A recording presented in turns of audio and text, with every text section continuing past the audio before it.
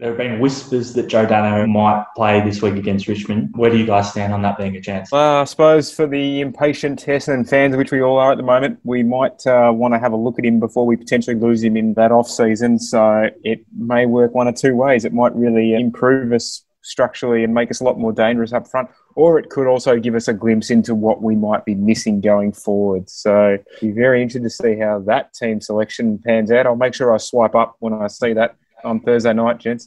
Very good. Take Woosh's advice on that one. Yeah, very interested to see what happens with this, because similar discussion of Buddy Franklin, obviously very, very different contract talks, but similar as in players being injured and you're coming towards the end of a season where you may not even make finals. But for Buddy Franklin and also for Joe, you just want to see them out there. You want to see them compete. They're going to make your team better, and you just want to see them play. So are you risking much? Maybe the long-term future of both of those players, but at the same time, you need those games under your belt and you just need to see them perform and help contribute to your side because you're paying them the big bucks. But again, we don't want to repeat previous mistakes and bring him in too early. To me, I can't see them playing him if he's not putting up his hand.